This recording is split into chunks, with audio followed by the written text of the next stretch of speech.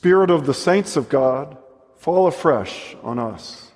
Melt us, mold us, fill us, free us. Spirit of the saints of God, fall afresh on us. In the name of the Father, and of the Son, and of the Holy Spirit. Amen.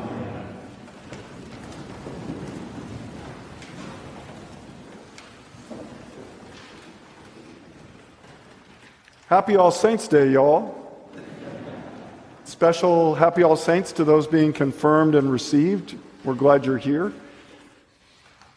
There's one saint from your community here at Chapel of the Cross who we lost this year, who is on my heart today, Hodding Carter. I first met Hodding at one of the walkabouts at Duke Divinity School and got to know him well over the last 5+ years. After our presentations, he introduced himself to me and offered an observation. He said, "You were each putting yourselves forward, and it seemed like you were making a lot of promises. Do you know what was missing from your presentations?" "No," I said. "What was missing?" "Humility," he said. It was an invitation to me that I continue to carry to this day. Humility isn't listed in the Beatitudes unless you think of meekness as humility, and they are related. But I love the Beatitudes, and I've always been drawn to the beauty of their poetry, the depth of their spirituality, and the wisdom of their teaching. So when I was serving as rector of St. Michael's in Milton and teaching the confirmation class, Matthew's version of the Beatitudes was one of the passages from Scripture which we gave our students the opportunity to memorize. They could also choose a selection from our prayer book. The other options included the Apostles' Creed, the 23rd Psalm, the 10 Commandments, and the prayer of St. Francis. Do you know that in all the years I led confirmation class, not one person ever chose to memorize the Beatitudes? I was surprised and not a little disappointed. This stunning and provocative passage that some would argue is one of the high points of Jesus' teaching was never chosen. Maybe we should have gone with Luke's version. It's shorter.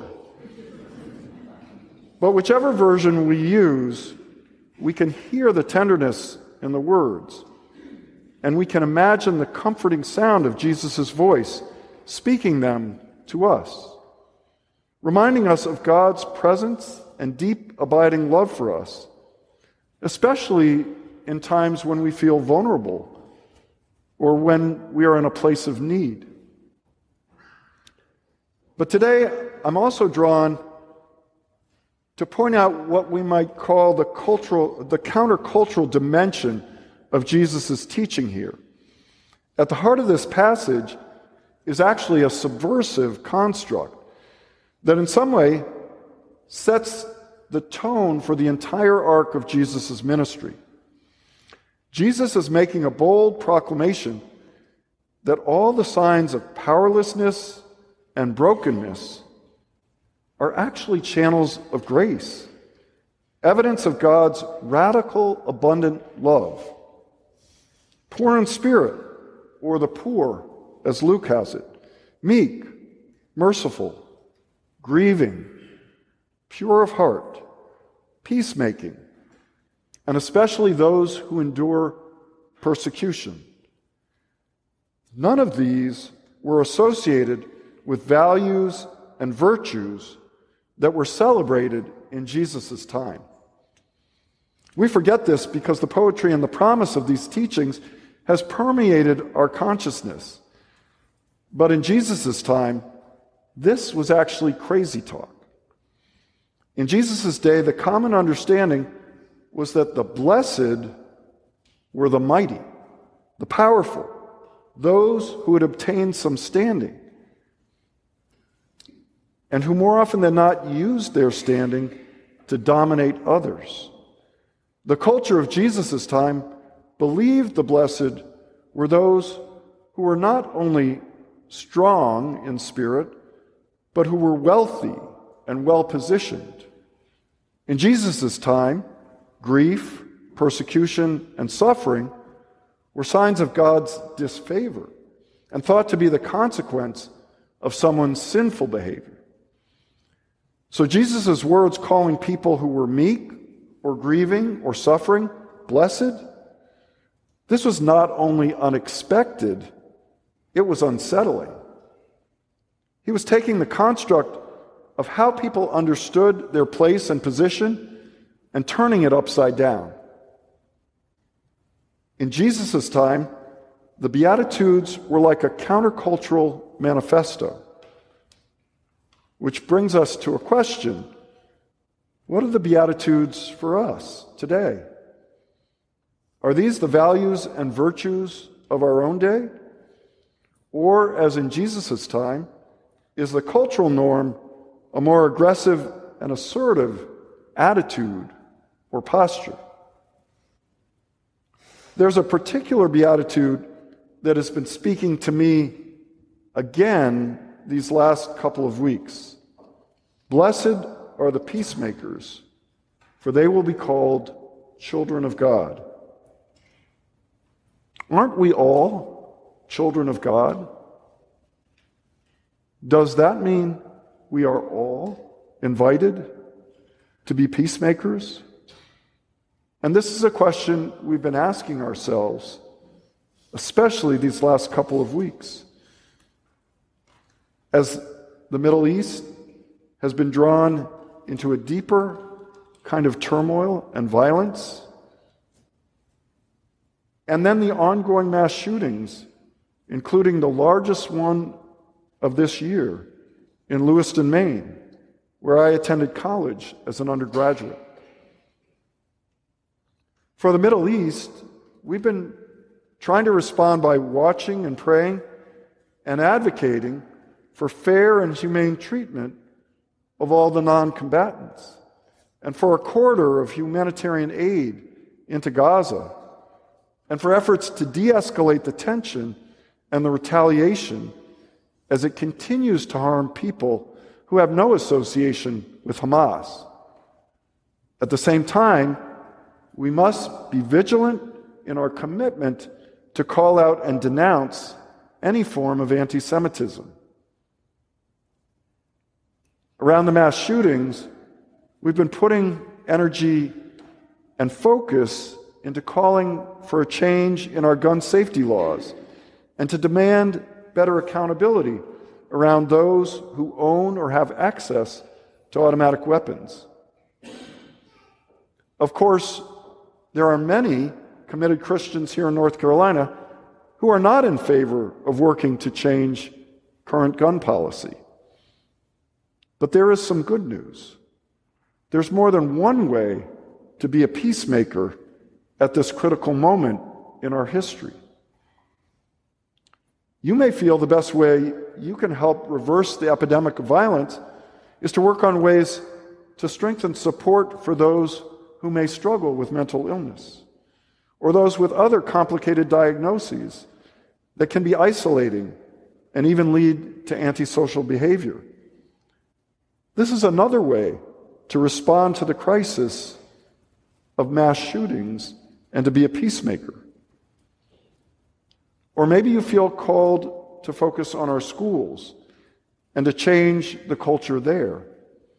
As so many of these shootings have happened in our schools or on campuses, as you all experienced here in Chapel Hill recently. I read an inspiring article a few years back that came to mind again this week. It's about a teacher in a middle school who every Friday asks her students to write down on a piece of paper the names of 4 students they would like to sit with the following week. The children know the request may or may not be honored. She also asks the students to nominate one classmate who they believe has been an exceptional classroom citizen that week. All the ballots are privately submitted to her. And then every Friday afternoon, after the students go home, she takes out those slips of paper, places them in front of her on her desk, and studies them. She's looking for patterns. The teacher is not looking for a new seating chart or exceptional students. She's looking for lonely children, for children who are struggling to connect with other children. She's identifying students who are falling through the cracks of the school's fragile social fabric. She's discovering whose gifts are going unnoticed by their peers, and who is getting bullied, or who may be bullying. The author writes, it's like she's taking an X-ray of a classroom to see beneath the surface of things and into the hearts of her students. And she's looking for the child who needs a little help. Students who may need an adult to step in and teach them how to make friends, how to join a group, or how to share their gifts. The interview asked the teacher, when did you start this practice? Right after Columbine, she said. So every Friday, week in and week out, she scans for the outcast, the misfit, the lost sheep.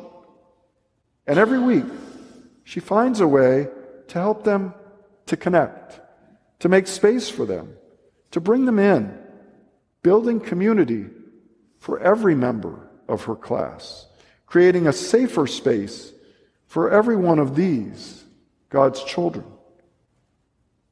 Blessed are the peacemakers. And blessed are those who show us that there is more than one way to make peace, more than one way to approach a crisis, more than one solution to a complicated problem.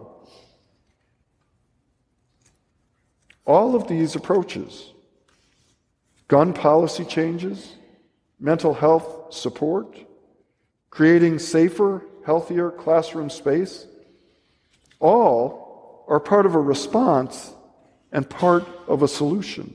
All of them are ways of taking action, and all of them will be necessary to stop this epidemic, to change our culture of violence, to live into the values and virtues of the Beatitudes. And we don't each have to do all these things. We can simply pick one and put our whole heart into that work. This is at the center of the truth of the gift of the Beatitudes. We're not individually all these things, but together we are becoming these things. We are becoming beloved, blessed community. And this is the witness of the communion of saints that we celebrate on All Saints Sunday. Most saints did not embody all the Christian virtues. Most of them embodied one in a way that helped us to see it more clearly. And because of their witness, maybe to believe that we too might live that virtue ourselves. The Beatitudes are not just a countercultural manifesto. They're also an invitation to deep Christian formation. This is why they belong as part of any celebration of confirmation. These words have the power to shape and form our lives, ourselves, our souls, ourselves, our spirits, our character, and our hearts. Blessed are we when we open our hearts to the power of the Beatitudes, to shape and direct our lives, and to invite each of us to take action. Lord, make us instruments of your virtue. Make us makers of your peace. Amen.